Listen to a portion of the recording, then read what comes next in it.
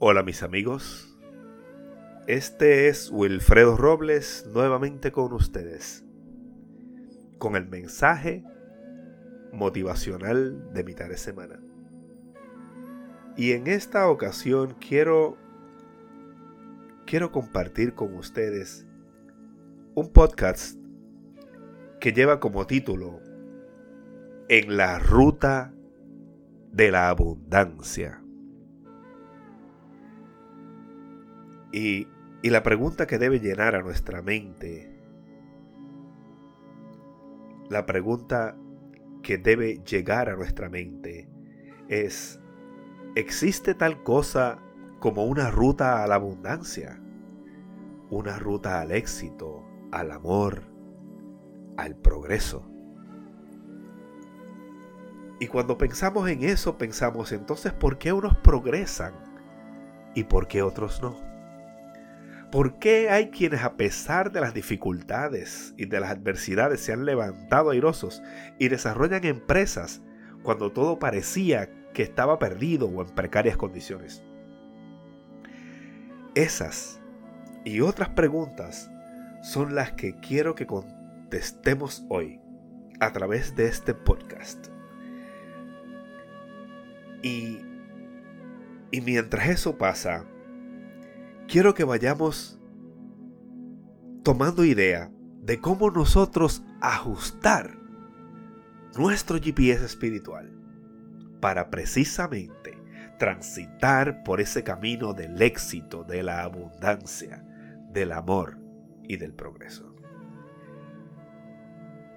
Y cuando me refiero a ajustar el GPS espiritual, lo que esto implica, lo que esto quiere decir, es que es necesario que sepamos dónde estamos primero. Que reconozcamos cuál es el inventario que tenemos y que nos va a poder permitir transitar de manera apropiada ese camino. Ajustar el GPS espiritual implica estar consciente de los bloqueos o los acondicionamientos limitantes que no me permiten a mí ver esa infinita cantidad de posibilidades y de bendiciones que me aguardan en ese camino. Ajustar el GPS espiritual implica reconocer esos bloqueos, esos acondicionamientos y sortarlos para que nada me atrase, para que nada me limite y me reste energía para vivir en abundancia, en la abundancia que me pertenece. Y mientras nos preparamos y ajustamos nuestro GPS espiritual, es menester también que cobremos conciencia de que cada uno de nosotros tenemos el poder de decidir cómo vamos a reaccionar a los mensajes externos. Eso es bien importante para que te puedas mover y para que puedas caminar en ese camino de la abundancia. Que tengas conciencia de que tú tienes el poder de decidir cómo vas a reaccionar a los mensajes de afuera.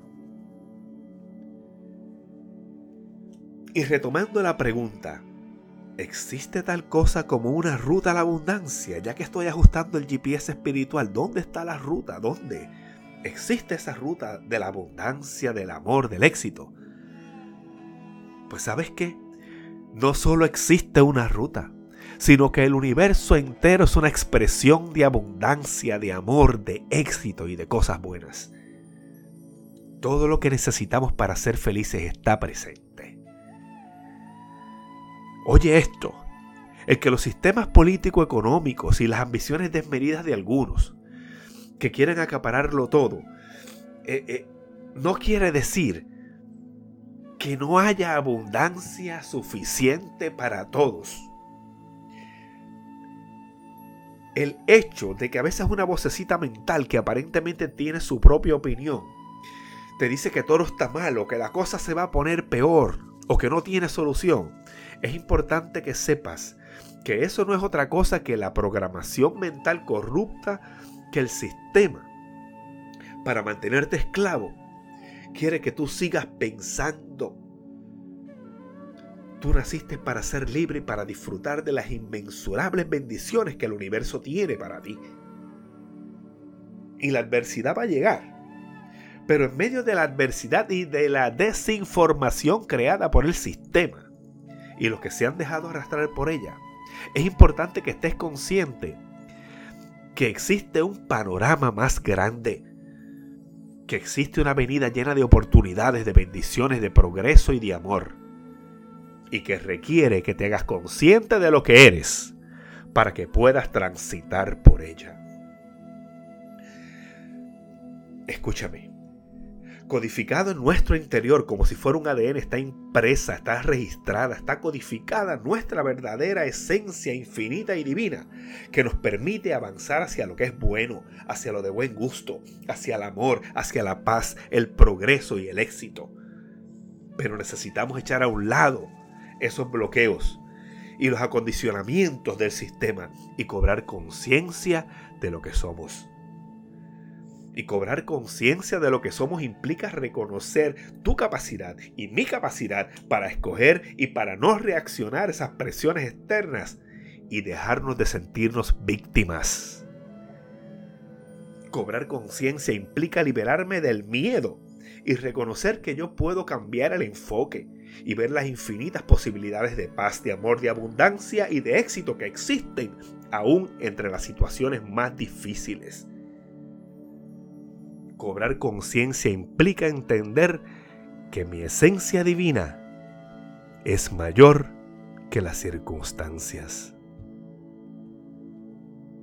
Cobrar conciencia es saber que habrán cosas que van a tomar tiempo, pues el éxito lo vamos creando en la medida en que vamos descubriendo las capacidades intrínsecas que tenemos por virtud de lo que somos. El camino a la abundancia y al éxito implica cobrar conciencia. Y esto es algo que va pasando poco a poco.